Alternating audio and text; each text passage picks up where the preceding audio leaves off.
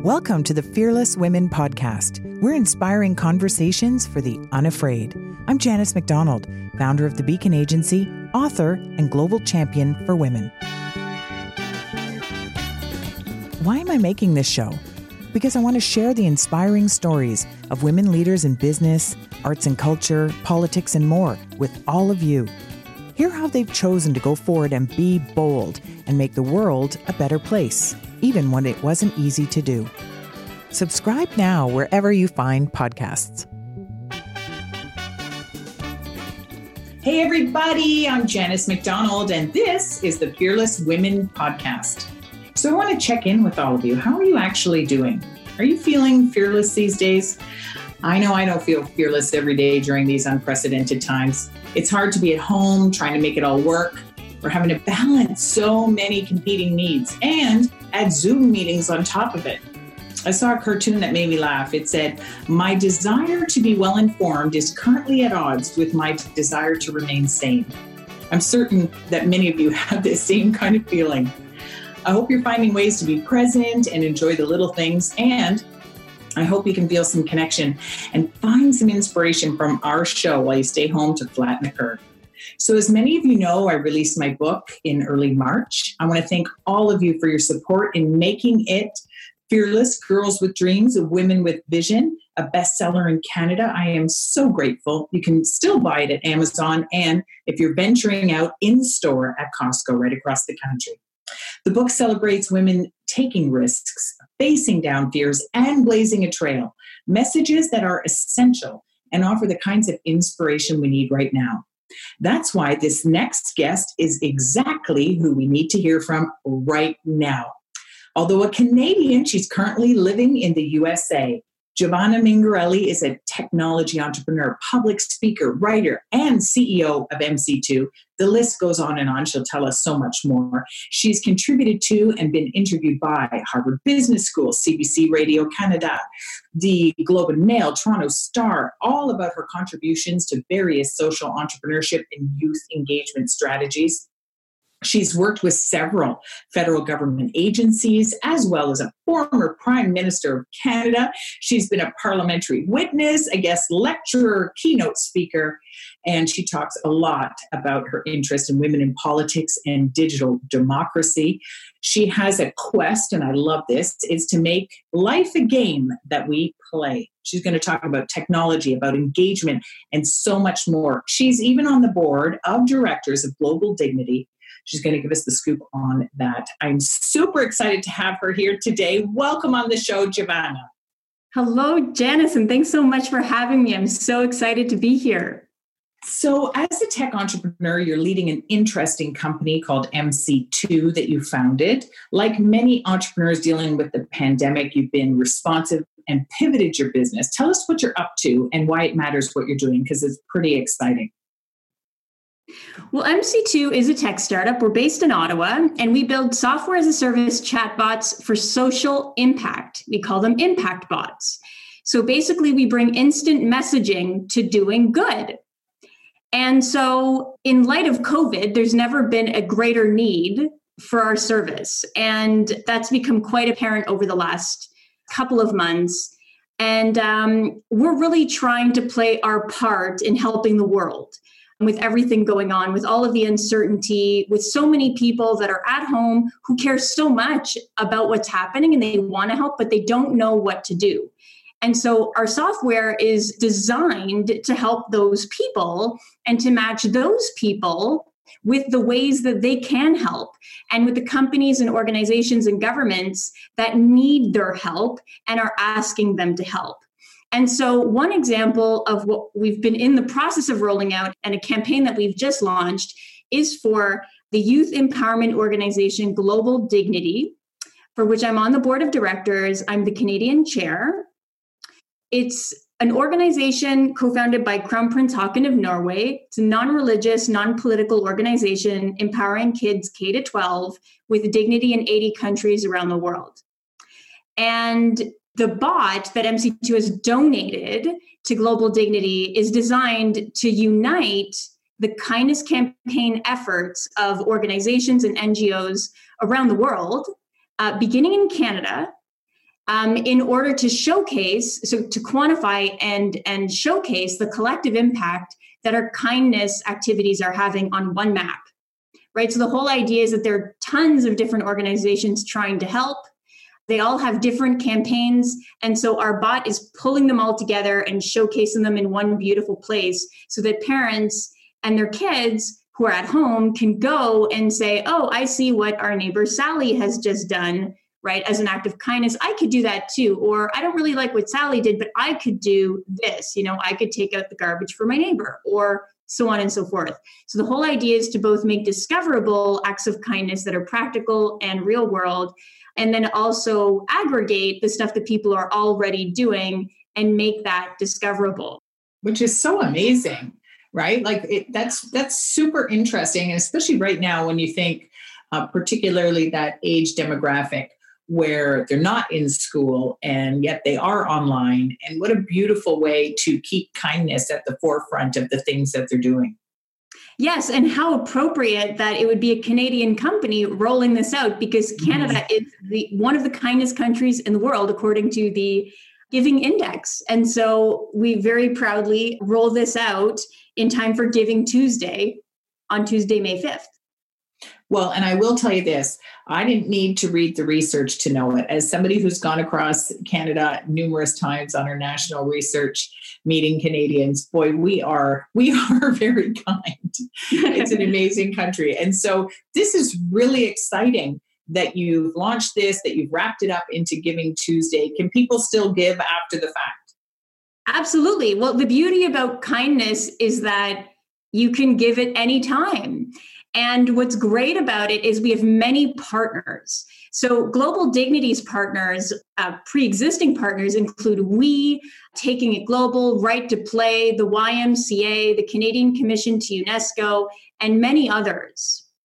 And we've also partnered with some local tech startups like Athletica Rewards, founded by Ottawa entrepreneur Angela Gorin, who are going to be promoting the wellness actions that people can do as part of our campaign. So the campaign launches with Giving Tuesday, but it actually continues until the fall. And so even if you missed the Giving Tuesday announcement, it's no problem, because you can continue to find the campaign, search for activities that you want to do and ways you can help, and give your time to really helping the world around you.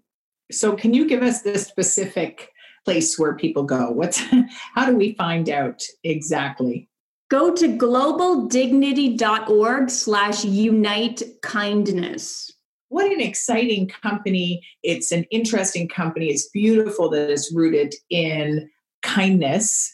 What's something you wish you knew earlier, Giovanna?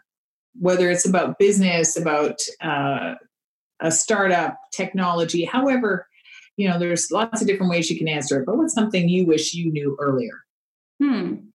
I wish that I had learned how to relax more as an entrepreneur building a company. Say more. What do you mean? Yeah. I feel like there's a lot of pressure, right? If you look at the Silicon Valley ethos, if you look at, the hardline tech startup world, right? Like there's this notion of, the most successful entrepreneurs work day and night, 16 hours a day, right? Like it's a constant grind. And I really feel leaders like Arianna Huffington, Sheryl Sandberg have been putting a dent in that notion, right? In talking more about work-life balance. I really feel like, things like sleep. Yes. Arianna Huffington is so big on that, right? Like, how can you perform at your best if you're sleep deprived? Well, you can't. Right. Her book Thrive, I loved it. It was so good. I mean, I really feel like, this notion of relaxing into your work and being productive has never been more apparent than now with COVID, right? We're all working from home. Many people's schedules have changed. And I know my schedule has changed. And as a result of that, I'm at once busier than I was before in many ways, but more productive and more relaxed. And I wish I had actually gotten to this place sooner. And I've heard so many of my friends, my colleagues, say very similar things, right? A lot of people are saying, I'm actually afraid that it goes back to what it was. Right? Because we're different too now, right? After having gone through this, we all see the world, I think, a little differently. Yeah, we've experienced our lives in a bit of a different way, and in a way that can be a bit more balanced. And of course, I say this in the midst of a time of great misfortune, right? Like it's really not a good time for many people. And we're all going through and dealing with different hardships. But at the same time, it's seeing the silver lining in that. And there is beauty in that. And there is, I feel like, a new sense of balance that's coming from that. And there's an undercurrent there that I feel a lot of people are starting to express. And I think that's interesting. So yeah, I wish I had just learned to kind of ease into my work sooner and to have more calm amidst all of it. Well, you had a front row seat, certainly in San Francisco and Silicon Valley. And now with your husband, Brandon Lee, who's the Canadian Consul General of Pacific Northwest. Now you're in a different part in the USA. So, and you currently look at Canada, obviously, from the outside. So you've lived and worked and represented Canada in different cities. What's that like? I mean, I would start by saying it's a tremendous honor to be able to represent Canada alongside Brandon, who's an extraordinary individual. And I'm so grateful for him and for his partnership. And we're both so grateful to be here now. And by here, you are living. We are in Redmond. So we're 15 minutes outside of Seattle. We're a 5-minute walk to Microsoft, surrounded by lots of really wonderful people. We definitely enjoy, taking walks as much as possible. Of course, life is very, very, very busy right now, but that's okay. And like I mentioned earlier, we found a nice balance in that. A lot more home cooking, a lot more entertaining, right? No entertaining, which is something we love to do. And, actually one of our favorite things that we started doing since we moved to this territory was a Powerful Women's Dinner. So we actually started these last fall. And the Powerful Women's Dinners are hosted at our home. And it's 8 women per dinner, Jeffersonian style rules, where essentially we have structured conversations about life, right? So they're give us an example.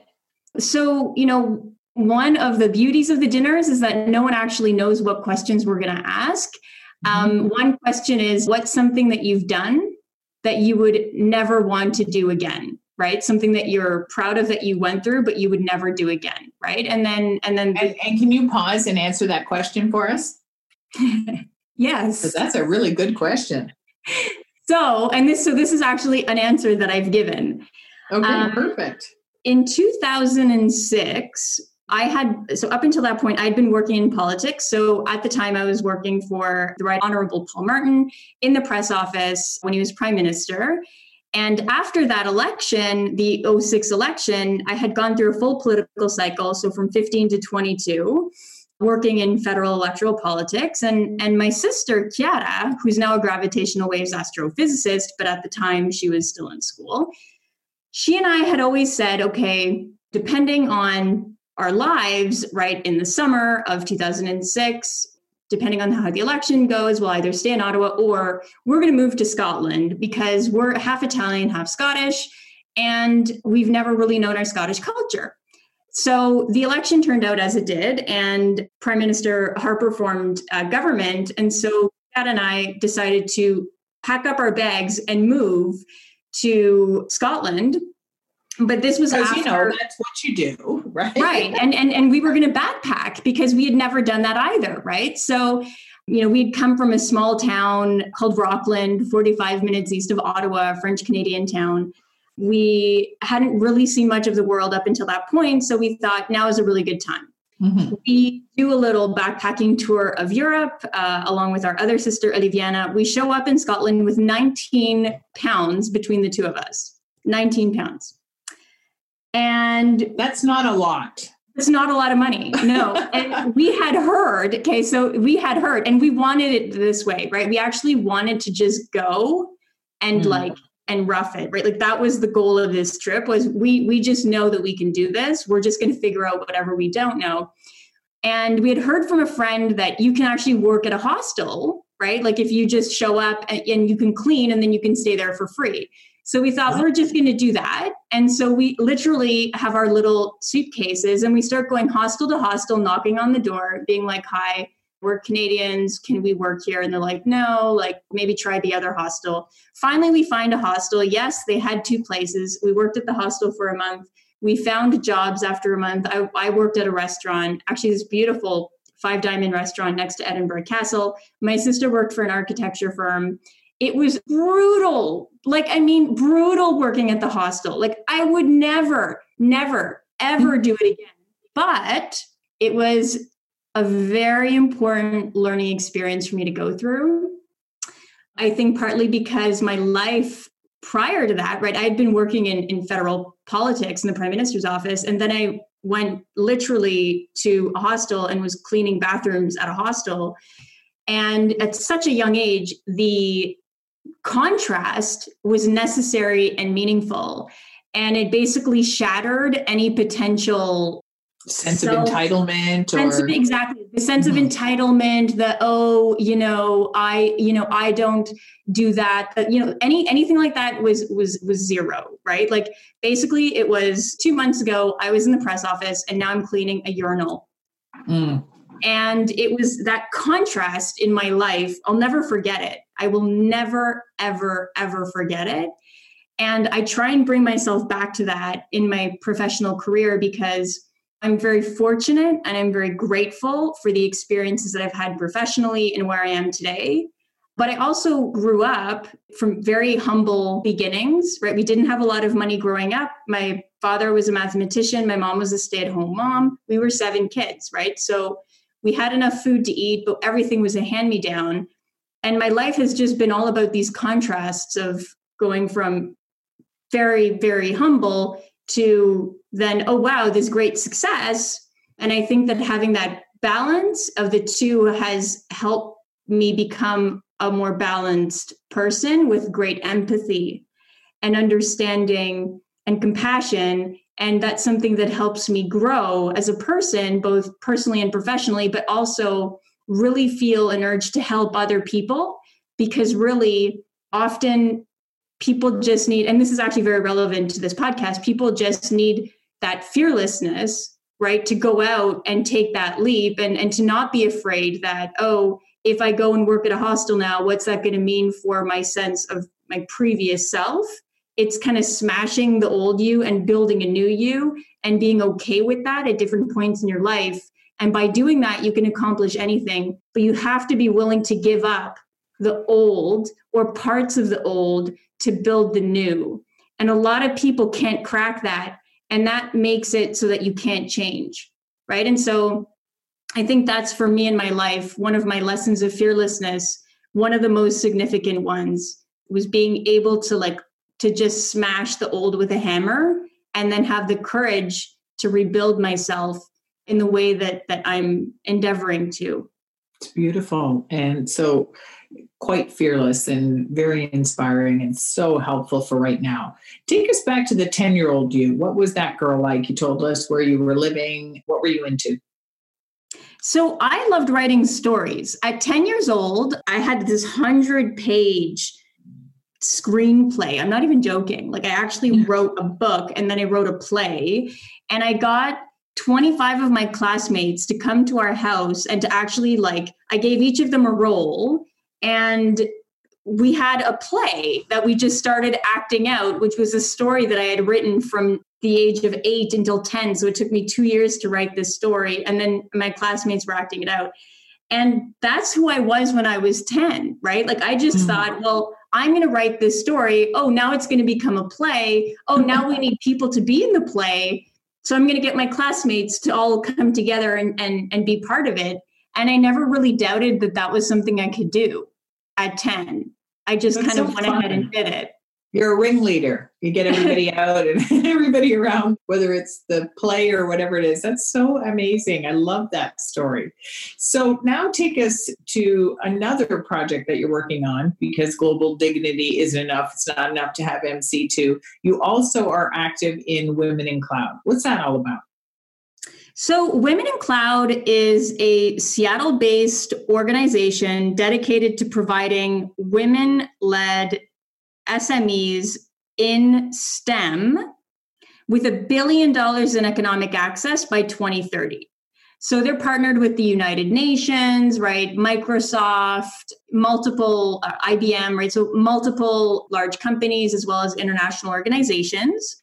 I am on the board of advisors for Women in Cloud and recently worked with Women in Cloud in running $1 billion economic access campaign to scale Women in Cloud's initiatives from being mainly Pacific Northwest focused to North American focused. I've worked with them and we're continuing to work on scaling this $1 billion campaign to Canada, engaging Canadian public policymakers in an effort to give basically women-led SMEs better access to our procurement systems, in particular high-value contracts of $1 million or more.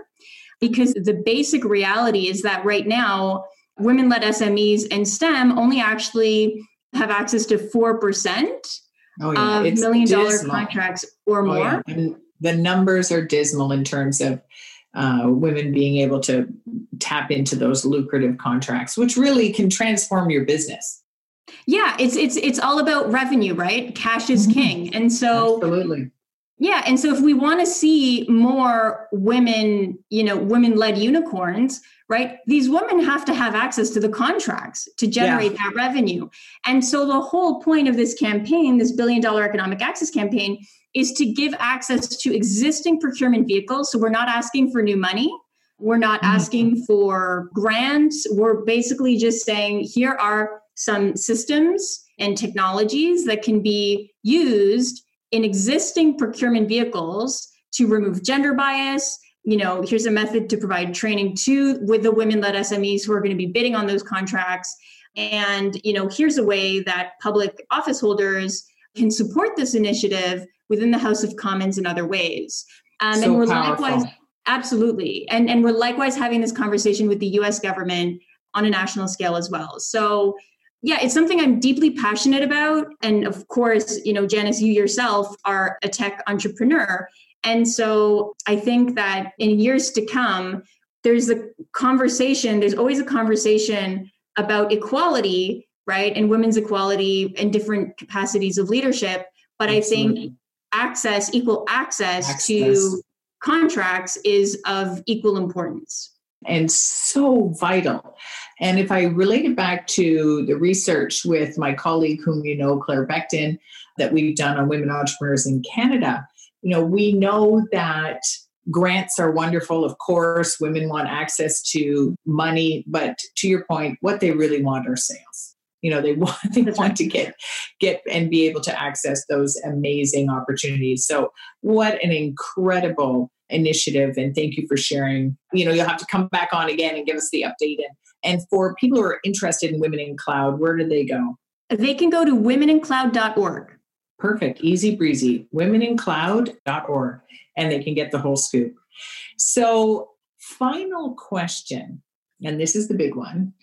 Recognizing obviously you're living outside of Canada right now, but of course your company is Ottawa based. But what is your dream, Giovanna, for Canada? I have many, but my main one is exporting our kindness to the rest of the world. I would love for Canada's brand of kindness to be recognizable and identifiable and accessible to other countries around the world. Because I think right now, especially with COVID-19 and this global awakening in many ways to the critical urgency of us being, socially connected, but physically isolated, we all need more kindness. And the conversations, around loneliness that so many people are experiencing, issues around different buildings closing down, volunteers not being made available, with a little bit of kindness, it can go a long way, right? Just thinking about the other person, thinking about how we can help. And so that's really my dream, is Canada has a culture of kindness. It's real. We live it, we talk it. A lot of us don't even really think about it. Of course, there are outliers to everything, right? To every culture. But in general, this is something that makes us strong. This is something that I think holds us together as a country. And it's something that I think is valuable. And it is an asset to us that is exportable. And I would love to see that happen. Such a beautiful dream for Canada. Focus on kindness, sharing it with the world, and you've got a way to do it. It's Giovanna Mingarelli. She's a tech entrepreneur. She's an amazing public speaker. You heard that. If you're interested, look her up. You can find all of her writings. She's CEO of MC2. She's also engaged with Global Dignity and also Women in Cloud. What an absolute pleasure to have you on the show. Giovanna Mingarelli, thank you so much for joining me today on the Fearless Women podcast. Well, Janice, thank you so much for having me. It was my honor and privilege, and really looking forward to reconnecting with you soon. Absolutely, when we're allowed to. Right.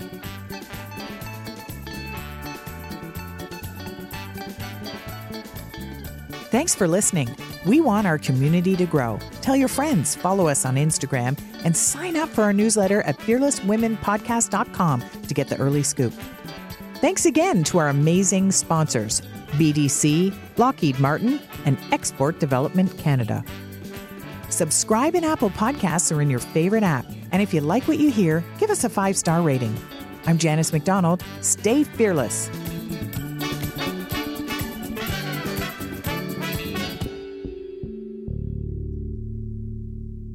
Thank you to Export Development Canada, the international risk experts, for your support of the Fearless Women podcast. Supporting Canadian companies of all sizes succeed on the world stage, EDC takes your worries away and helps you grow your business with confidence. When your business has no borders, neither does your potential. Find out more at edc.ca/womenintrade. BDC, the bank devoted exclusively to entrepreneurs, for your support of the Fearless Women podcast. We love smart companies that want to amplify women's voices. For more information, go to bdc.ca/women.